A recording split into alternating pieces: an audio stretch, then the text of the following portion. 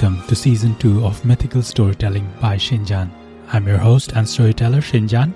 As regular listeners to my podcast know, I've always been fascinated by myths and legends from across the world. So if you, like me, are interested in them, then this is the right podcast for you. In Season 1, I focused on Greco-Roman mythology. In this season, I'm bringing you stories, legends, and myths from the Norse mythology. So without further ado, let's start this episode of Mythical Storytelling. Today's story is called The Song Mead, as retold by Annie Kingle-Smith.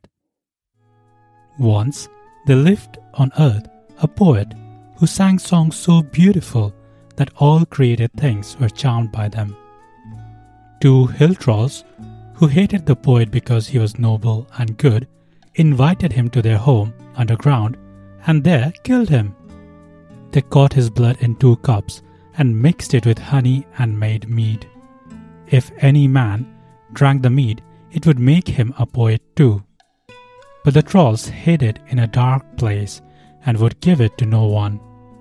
One day, the trolls enticed a giant into a boat with them and drowned him. When his wife came to inquire about him, they sent her down to the seashore.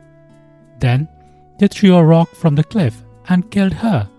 Suttung, the son of the giant, came to see what had become of his father and mother. He threatened to kill the trolls. To save their lives, they gave him the precious Song Mead. Suttung took it home and put it into his cellar. His daughter Gunnlad guarded it night and day. Odin wished to drink the mead, so he made a journey to Jotunheim. There he saw 9 thralls mowing in a field. He offered to whet their scythes. When they found out what a keen edge the scythes had, they wanted to buy the whetstone. Odin threw it up and said that whoever caught it might keep it. In trying to catch the whetstone, the 9 thralls killed one another with their scythes. Then Odin went to the master of the thralls and asked for work. The giant hired Odin because he was so much in need of workmen. This giant, whose name was Bog, was Suttung's brother. Odin said he would work all summer for 1 draught of the Song Mead.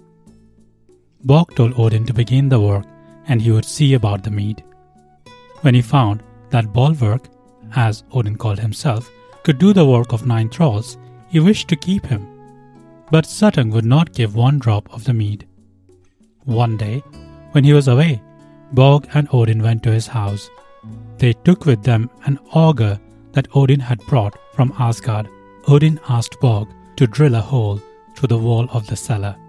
Bog pretended to have bored through, but when Odin blew into the hole, the chips flew into his face. Bog bored again. This time, the chips flew the other way. Then Odin changed himself into a worm and crept through. Before Gunnlad knew he was there, he had drunk every drop of the mead. After drinking the mead, Odin with all his power could not remain a worm. He changed at once to a beautiful bird and flew away. When he reached Asgard, he sang such songs as the gods have never heard, and thus he became the greatest poet of all time.